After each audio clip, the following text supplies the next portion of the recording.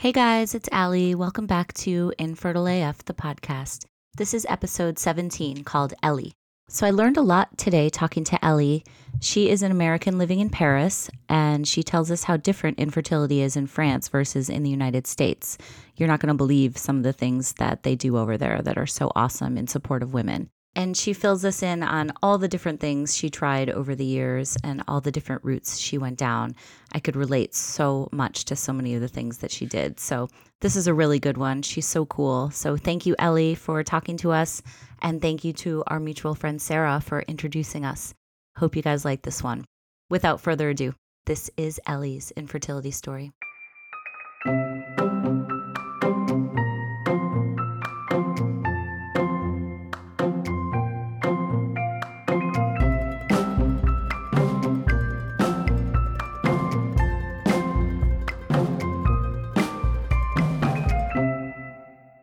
So hi, Ellie. How are you? Hi, I'm good. How are you? I'm good. So you are in Paris. I am. That's cool. I'd love to hear why and when you moved to France. And also thank you so much for doing this and for reaching out, and we'll get into your whole story. But Oh, you're welcome. Thank you for wanting to hear the story. I think you're doing a great thing here. thank you. So tell me about life in Paris. Paris is good. We've lived here for about 12 years. Mm-hmm. In 2007, we came, my husband and I are both from Austin. We met there, moved here so that I could do research for my PhD. We met while I was getting my PhD at the University of Texas at Austin. And I was going to come over for a year to do research to finish up my PhD. And we had been together for a couple years at the time, and he was ready for a change. So we moved to Paris. We thought it was just going to be for a year at first, but we both ended up finding jobs, and here we are 12 years later. You've written about your infertility journey, and you said that you and your husband didn't talk that much about having kids until your late 30s, and then you went off the pill around 38. So tell me about that and just your whole vision of like what your family was going to be and how you felt about having kids in general. Yeah, it's a good question. We met when I guess I was about 32, so he would have been 34, and we met and fell in love, and it wasn't like we said we didn't want kids or we said we wanted kids. I don't know. It was just something that we didn't talk about. We just kept putting off. And then finally, when I guess we got married when I was 37. And then about a year later, we thought, well, should we do this, I guess? Because I'm 38 now. And if we want to, we should probably decide now. So we kind of just sat down and talked about it. I mean, I remember the day very clearly. We sat down and had a conversation and talked about the pros and cons. And at the end of it, we thought, yeah, let's do it. Can you tell me a little bit about that pros and cons list? Do you remember what was on it? Yeah, I remember very well. It was, at the time we had been living in Paris already for about 5 years, and we were having a great expat life. We were both working as professors, so we had an academic schedule. So we had a lot of vacation. We were living in Europe and really enjoying, weekends in Lisbon and Rome. And one of the big things was are we going to be okay with giving that kind of lifestyle up? Mm-hmm. That would be a huge change, obviously, with a kid. And we also talked about the environmental impact. The world is a very overpopulated place. And both of us thought, do we want to bring another human into this world? Kind of discussion like that. And then on the other side, it was just, we just thought it would be really fun. Mm-hmm. We had a lot of friends at that time who had already had kids and were starting to have kids. And it looked like fun. And it just looked like it was something just as human beings, we thought we want to experience this. It's kind of the most human thing you can do, right? Reproduce. Mm-hmm. So we thought we want to have a life where we experience this thing. So let's do it.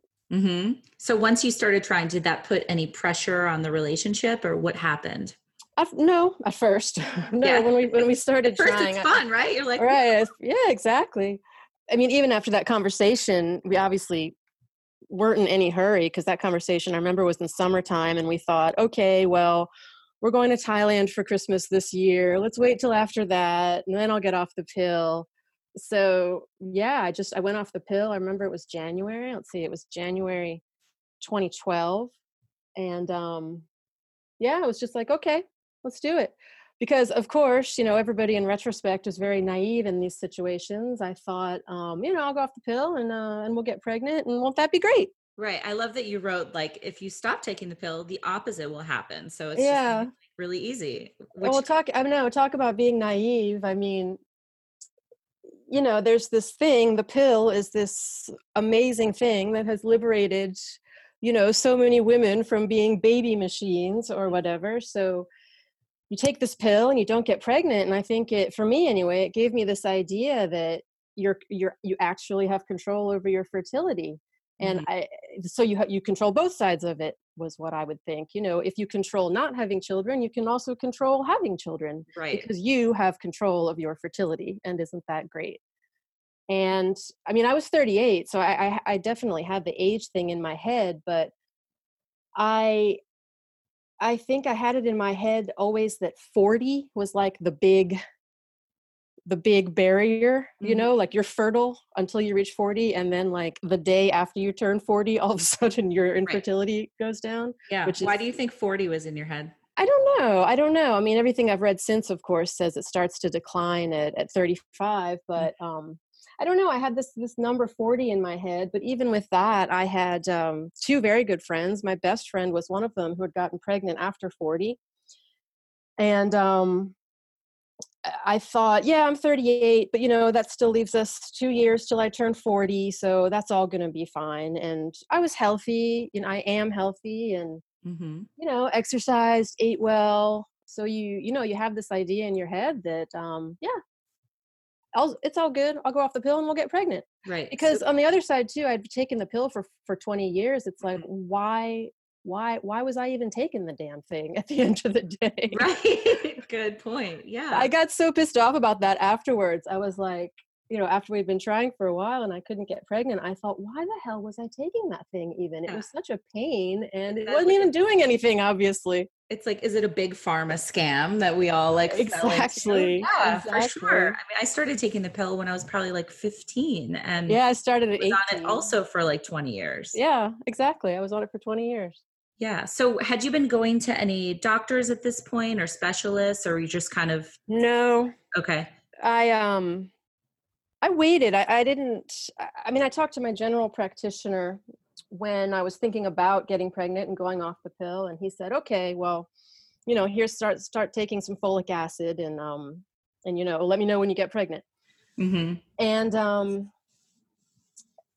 I went off the pill, and the months started ticking away, and I realized after the fact, I had a real mental block with going to see a fertility specialist and with doing all the tests that one does to see how the hormone levels are and everything. I didn't do that till about a year in. I just had this kind of mental block against medical intervention for some reason. I wanted to just, as everybody does, I wanted it to happen naturally. Mm-hmm. So I guess it was after about 6 months of trying that I thought, okay, maybe I should start Googling some things. Mm-hmm. But I still kind of took a really natural approach to it. I kind of started looking at, effects of diet. I thought maybe I should cut back on my drinking, things like that. I just kind of started Googling how to boost your fertility in a very general way. Right. And gosh, you can go into such a wormhole with all of that stuff. Oh my God. But let's talk about I think I went down every hole on the internet during the whole process. Right. The internet is your best friend and your enemy. It's so funny. I totally related to this article that you wrote for The Cut, because I tried so many of the same, and even the way you described it, like, so tell me about acupuncture and hippy dippy midwife and essential oils, and you even went to a psychic, which I did too, which made me laugh. I mean, I don't know if you I think you don't have enough time for me to talk about everything. No, we did. It's just I did everything. I mean, if you Google it, I did it. Yeah. I went to a hippy dippy midwife a friend had recommended, and she massaged my feet with essential oils, and prescribed some drops that were other essential oils and asked me about my childhood, and Mm-hmm. that was kind of the first thing I did. And it was great. It feels great to have your feet massaged no matter what the situation, right? Right. It can only help. Right. And then, I talked to another psychic, kind of a psychic healer, and who a friend had recommended, who, told me about my past lives and how that was creating blockage. And the whole time too, part of me, I mean, I have a very analytical brain to begin with, and part of me is just like, yeah, whatever, okay. But this other part of me is like, what if she's right? What if I'm Right. missing out on this thing? And that's what happens. And as I'm sure you realized, you reach this point where you're like, I can't afford not to try everything. Yeah. Like, I can't afford not to eat pineapple core. Like, why wouldn't I? Why Mm-hmm. wouldn't I eat maca root? Like, why wouldn't I change my diet? Why wouldn't Mm-hmm. I do this or that? Because what Yeah. if that's the one thing that's going to make the difference? Yeah. Tell me about pineapple core. It's supposed to help with I think it's like a blood thinner, and it's just supposed to help after General circulation, yeah. yeah. I I mean, remember I did, everything. Like, I remember I went like deep into Chinatown and got this yes, like woo yes, woo tea that I was yes. supposed to drink, 3 times a day. And it tasted like dog shit. And it was the I did worst. And I would that like too. choking it down, but I was like, this has to work. It's so bad. It has to work. Yes, but the acupuncture that went along with it, I really enjoyed. That actually did help relax me in a very general way, and calm my my brain that was just reeling all the time. Right. I'd love to get into, because I haven't spoken to anybody in France yet for the podcast, but I'd love to talk about just in general, the French kind of perspective on infertility, and like what were you noticing like culturally? Is it different there than you would think it is in the US? Just the fact that infertility treatments are covered by the national health care just makes it a whole different game over here, Mhm. really. I cannot imagine having gone through it all while also having to worry about what it costs. Right.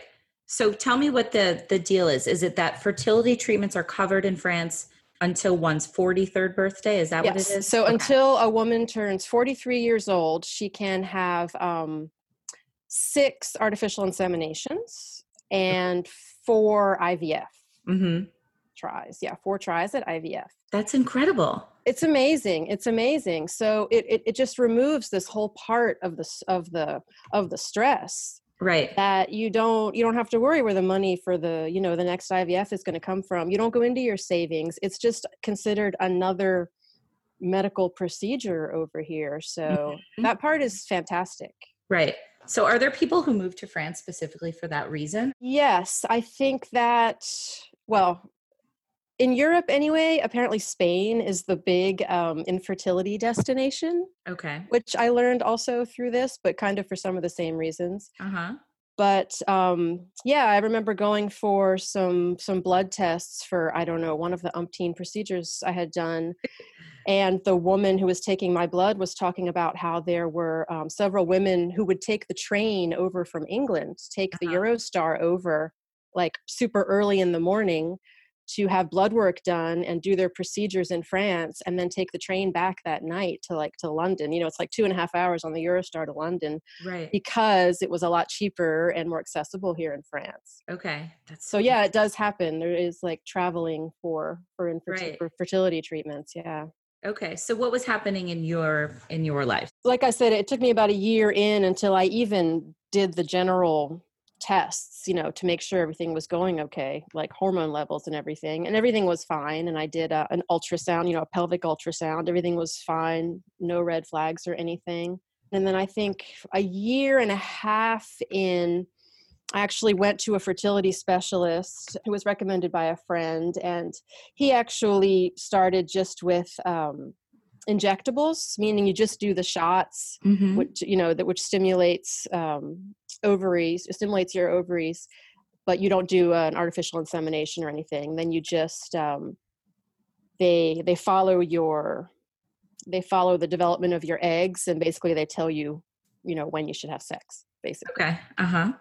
And you do like a trigger shot, like you stimulate ovarian production, and then they follow the development, and then they tell you when to do the trigger shot, and they tell you like, okay, and then go for it for like the next 48 hours. Okay. So I did a couple of those. I don't even know if those are really done in the States. I think so. I haven't heard of that actually.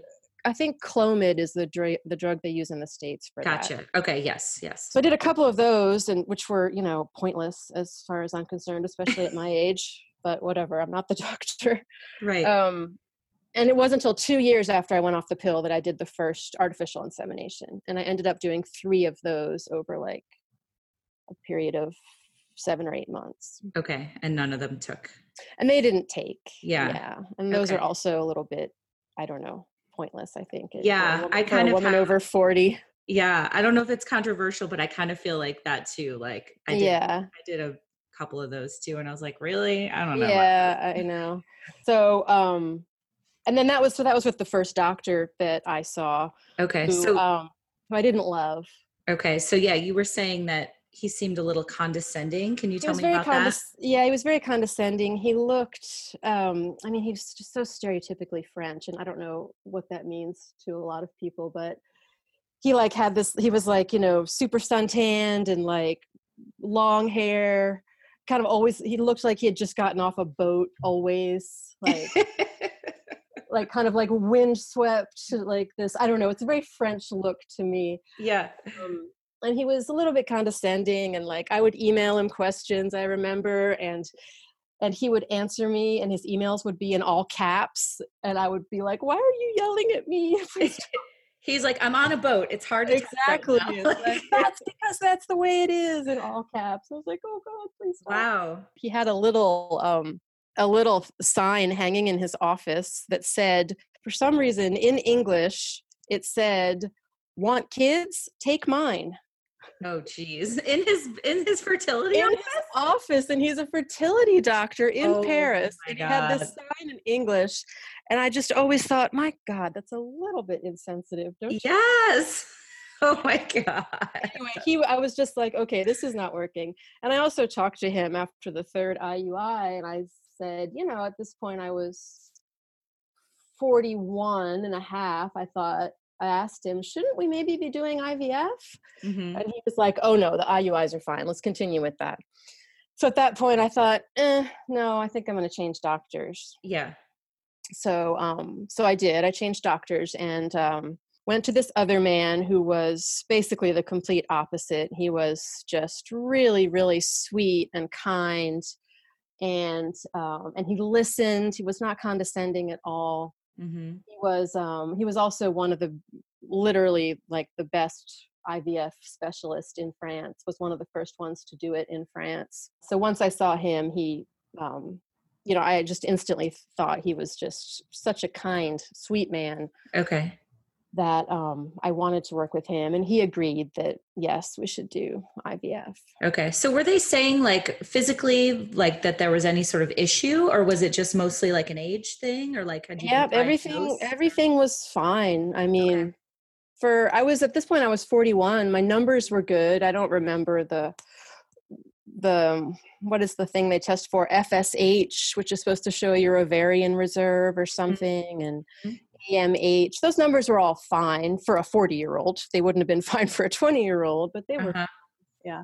And okay. I reacted well to the drugs and the ovarian stimulation. So yeah, on the surface, no, there was nothing.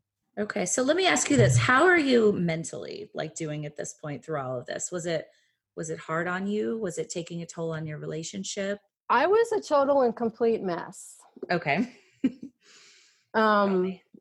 I got relate to that. Tell me more. I mean, a total mess. Mm-hmm. I mean, I at this point, we're almost 3 years in when I did the IVF, but backing up a bit, yeah, after about a year, I started to get really depressed. Mm-hmm. I was obsessed. It was all I thought about. Mm-hmm. I mean, I look back and I don't like that person. I became negative, I was jealous of friends, and, every pregnancy announcement from somebody I knew would just send me into a spiral of depression, which is which I'm ashamed of. It's a shameful thing that you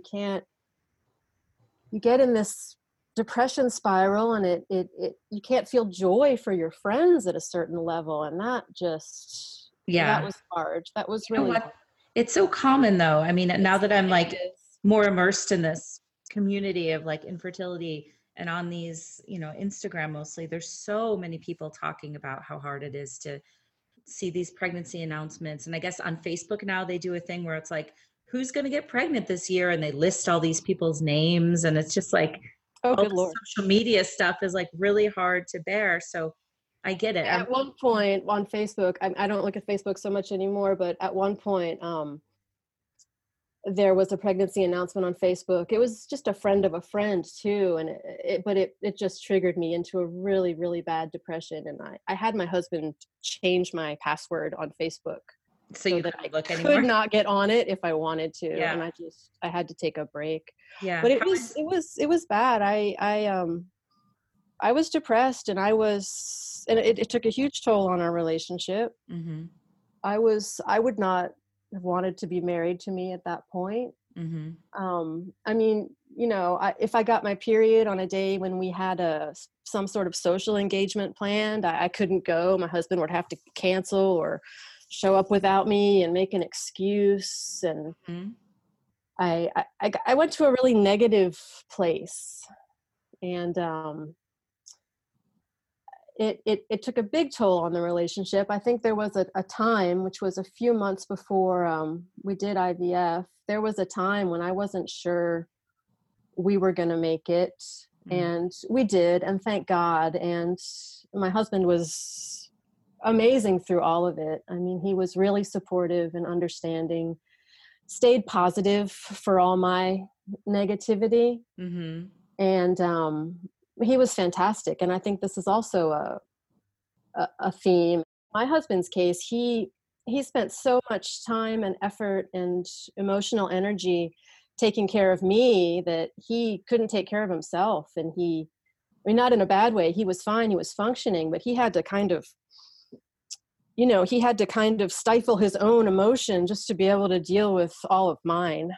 Mm-hmm. Just to get through it. And he the men or the partners, I think they're also going through it. It's not happening in their body, but obviously they're also going through it, and I don't know, they get ignored a bit. And what turned it around for me mentally anyway was I kind of reached rock bottom, where I realized I can't go on like this. I can't let my period or a friend getting pregnant or something like that send me to bed for 2 days. It's just, it's untenable. And that's when I started seeing a therapist about it. And it was somebody who practiced and taught mindfulness. Mm-hmm. And that helped me. I think that's what saved me. I started meditating, and meditation from a kind of a mindfulness perspective, and it saved me. Mm-hmm. I mean, I can't recommend it enough for anybody who's going through it. Yeah. Is that still something like a tool that you use now? Like, yeah, I try to go back to it every now and then. And it's even just going back to it for a couple days, it's like a booster. It helps a lot. It helps a lot. Because what it did was, I mean, the pain and the devastation was still there. The pain was still there every time I got my period, but I was able to just live the pain for what it was and move on a little, and then move on. Right. It wouldn't just absolutely cripple me. Right. I was able to look at it and say, okay, this is what it is. It sucks. Oh my God, this sucks. And let's keep going. Right.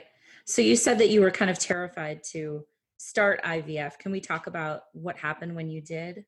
Yeah. Well, I was scared because, with IVF, I mean, that's kind of, that's it, right? As far as having a biological child. Right. And also I was kind of up against the clock with the treatments being covered in France. I was almost 42 when we did IVF. But we did it. And the first cycle, we did a fresh transfer. So we did a retrieval and then did a 3-day transfer right after. And it didn't work. Okay. which was So I think you said you had devastating. gotten like 9 eggs, right? And Yeah, all yeah. fertilized? Yeah, the numbers were all pretty good again for my age and the Mhm. perspective of my age. We got 9 eggs, and yeah, and all 9 of them fertilized, which is rare. Even our doctor was like, "Yeah, that's pretty interesting." He was surprised. So was And that what's did that make you feel hopeful?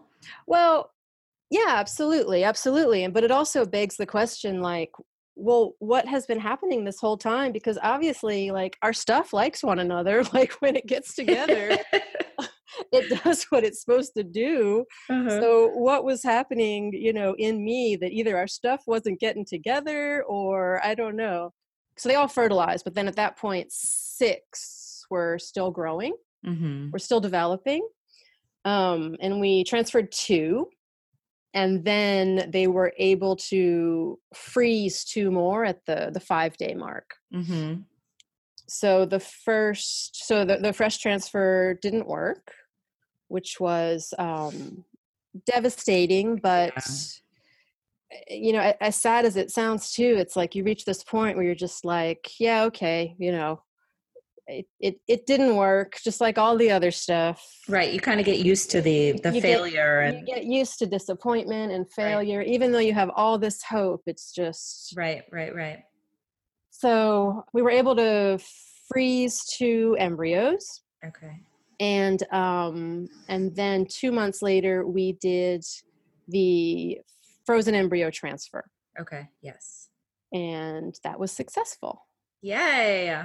After we left the clinic, after the frozen embryo transfer, like I remember even telling the taxi driver, there are a lot of cobblestone streets in Paris. I Mhm. asked him to avoid the cobblestone streets because I didn't want to be jostled. Right. I get it.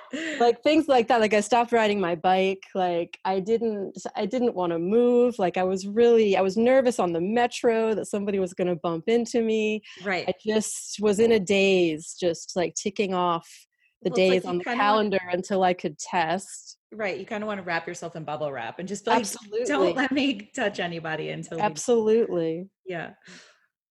So then when you found out, how did that feel?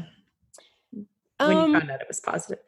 we found out it was positive, and so the way the lab did it was you get an email that your results are ready, and then you go online and you look at this PDF, um and it was weird because when I first looked at the PDF, and it shows you the level, the beta number, the level of whatever it is, The HCG. HCG, yeah. Yeah.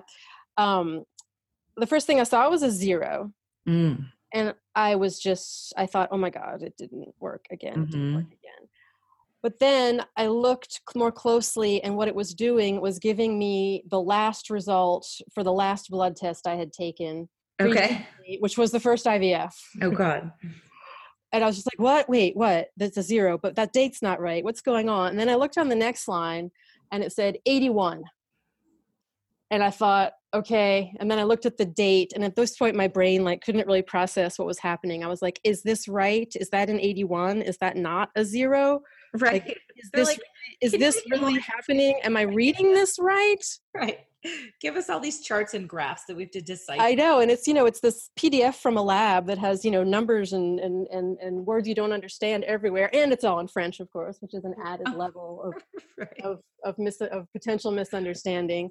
Oh But I my finally God. figured it out, and I saw this 81, and I was just in shock. My husband was there looking with me at this PDF, and I was just in shock. And I saw this 81, which is a positive. Right. It's like, oh my God, it's a positive. But then immediately my brain went, wait, 81, that's not very high, is it? Like, Right. what is that okay? So then of course I started Googling, like, betas at whatever days past transfer. Right. But it was positive. I was pregnant. And I was just in disbelief. And I had also, throughout our whole journey, I had never gotten pregnant once. I was not somebody who, got pregnant and lost pregnancies and went through the horror of miscarriage. Mm-hmm. I never got pregnant ever. Okay. Mm-hmm. Um, So it was just, again, walking around in a daze because this number was 81. It was positive, but you had to wait 2 days to take another blood test. And, the number is supposed to double Uh-huh. 48 hours later. So Okay. 48 hours later, I was scheduled for another blood test that morning.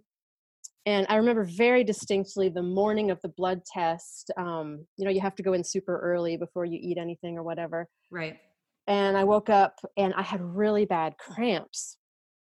Oh God. I know. And I was literally laying in bed looking at the ceiling thinking, I have to go get a blood test. And these cramps, this can't be good. I mean, I was having really bad cramps, which can be normal. And it turned out was normal. But I just remember going to the lab for this blood test with cramps thinking, oh my God, please, please, please, please, please. Mm-hmm.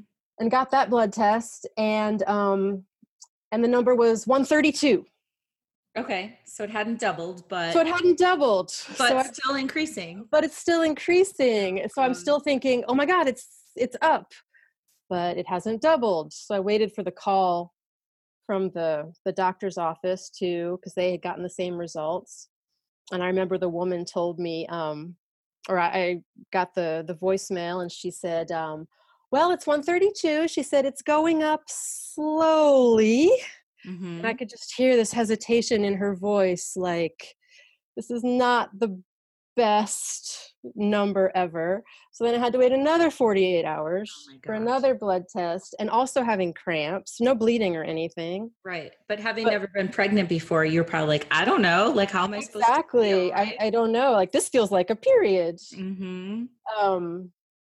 And every time I went to the bathroom too, I was just petrified. Like every time I had to pee, I would just hold my breath and just pray for no blood. Same. I'd be like, no, please, please, no.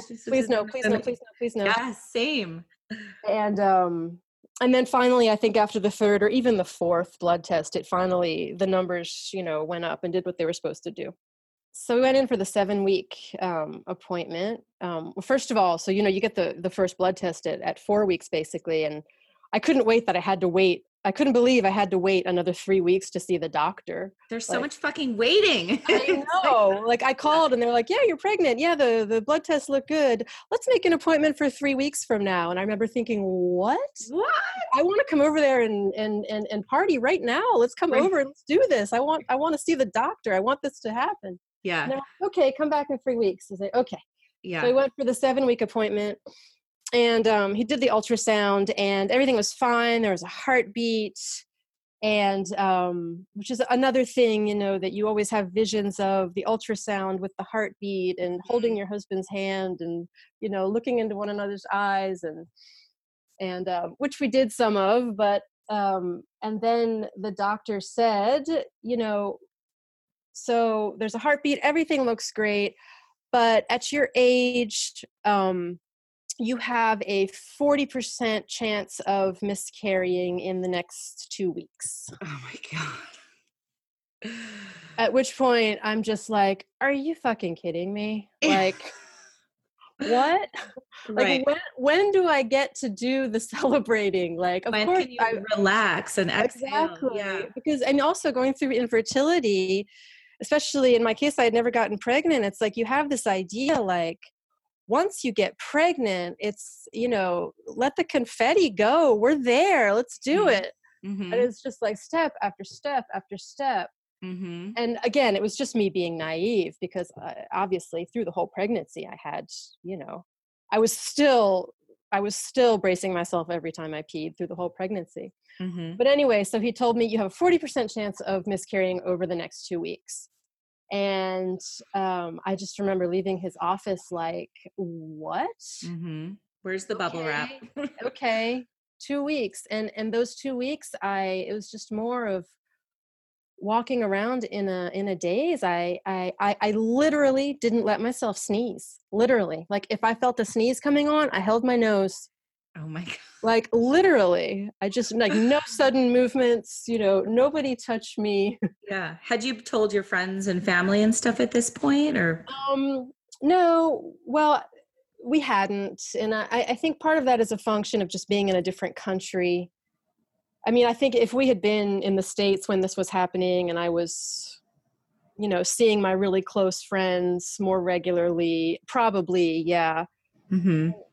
We had friends over here in France, but not the level of closeness we had in the States. Right. There was one friend I told as the process was happening, who was a friend in the States who had gone through infertility herself, and had just been an amazing, amazing source of support for me for years at that point through the whole process. Thank you, Julene.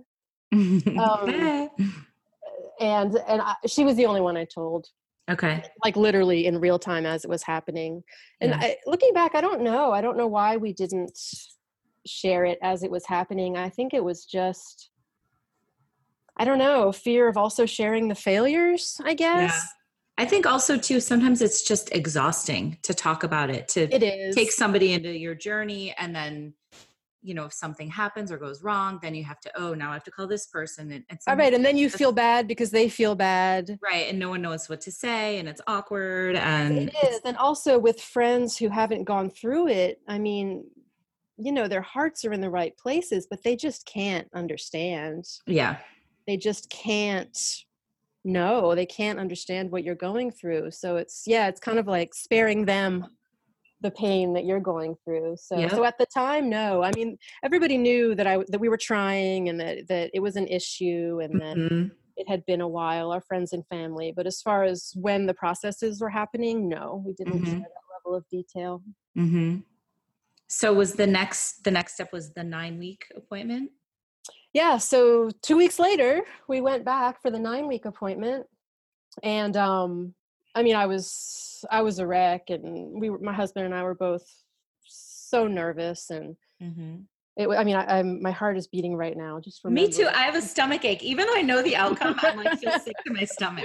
I'm sorry. I'm like right there. I'm right back there in that room with you, Yeah, I know. it was it was nerve-wracking. It was nerve-wracking, and our doctor too was just so sweet, because he obviously knew, what we were feeling, and he was an infertility specialist. So I mean, think about the statistics that he sees. Most of the women he worked with were over 40, like me, and that's not a great success rate. So if you're him, you're much more used to seeing unsuccessful IVFs than IVFs. So, and but he was so nice, and I swear, he also seemed a little nervous for us. Yeah. But I got up on the table, and he inserted the ultrasound wand, and as soon as he put it in and saw the heartbeat, he said, "It's okay,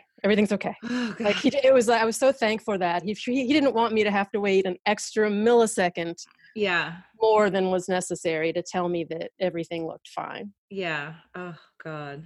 That must have felt good. And finally, a little bit at least, you can probably Finally, a little bit, right? finally, yes, Yes. exactly, finally. And so this was at 9 weeks, maybe 10, Mm-hmm. 9.5, and for some reason, yeah, for him, that was the everything is going to be okay mark. Mm-hmm. So that's when I graduated. I feel like they should give you a little diploma, like, Absolutely. And you then you no have a longer party. need an infertility specialist here. Yes. Yes. I remember my person was like, all right, call us when you deliver. And I was like, what? I'm I done here? know. Yeah.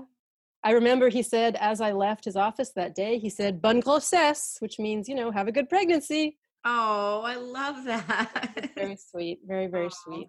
So then how was your pregnancy and everything? It was great. It was textbook. It was wonderful.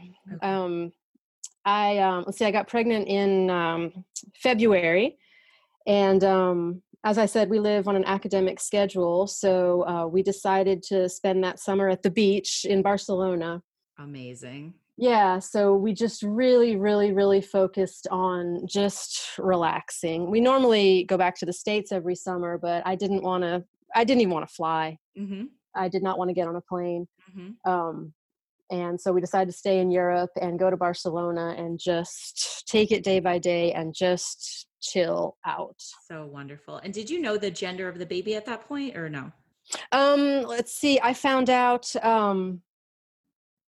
let's see, it was the end of June, however far along that was. I don't know, whatever anatomy scan Okay. where you normally get that information.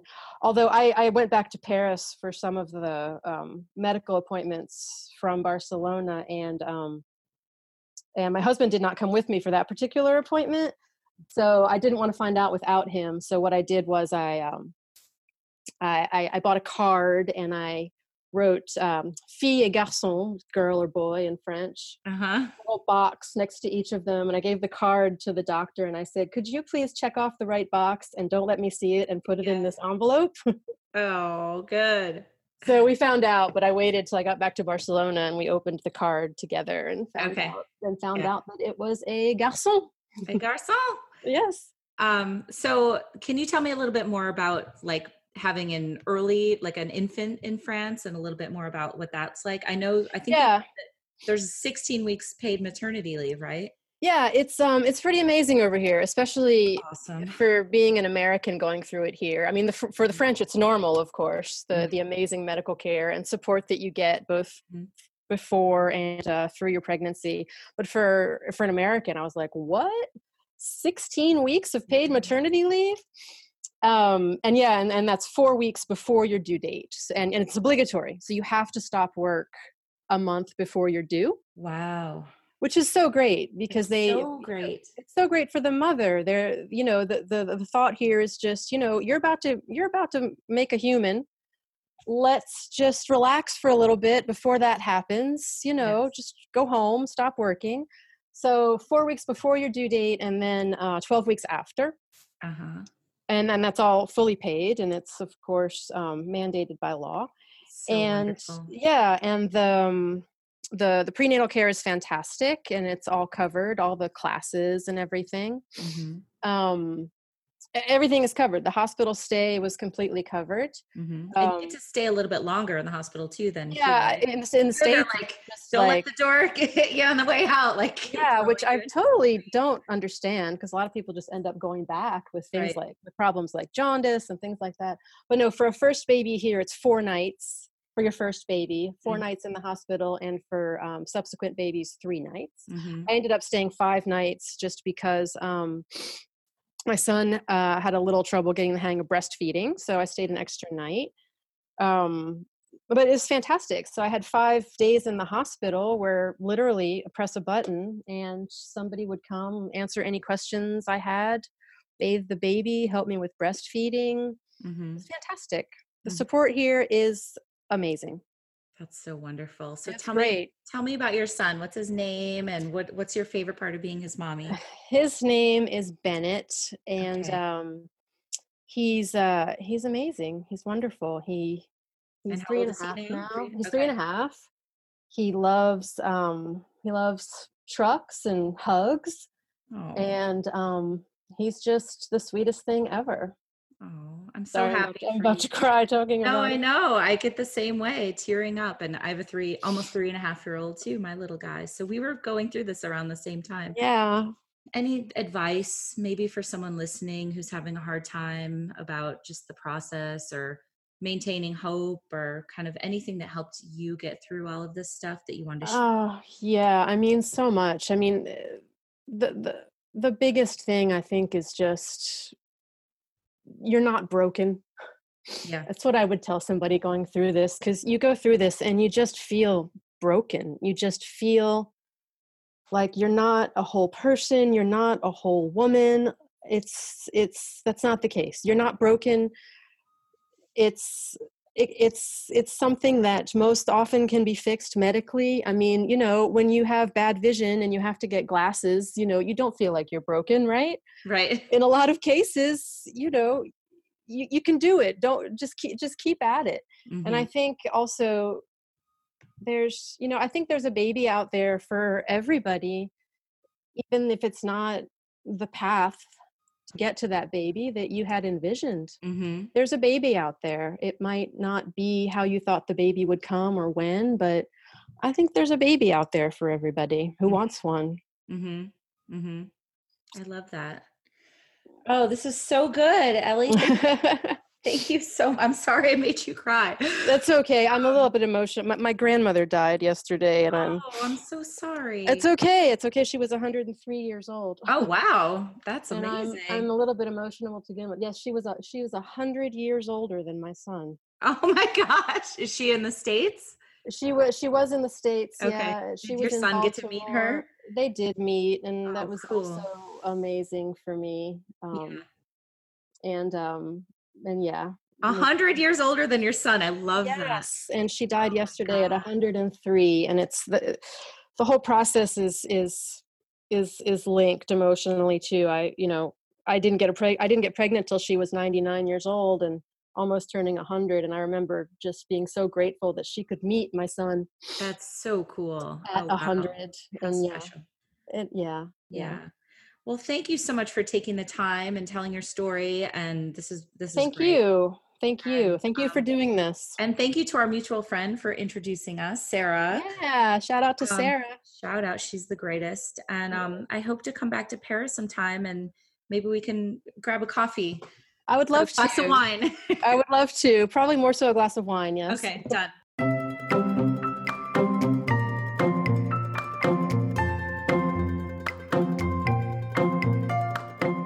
Hey again, guys. Thank you so much for listening, and thanks to Ellie for being so honest and open about her story. How cool is that bit about her grandmother? I just love that so much. So I'm so happy I got to meet her. And again, thanks to our friend Sarah for hooking us up. Thanks to all of you for listening. And if you haven't yet, head over to the podcast page and do a quick review and rate the podcast so that we can get a lot more exposure. We want this to keep growing. So thank you, guys. Talk to you next time.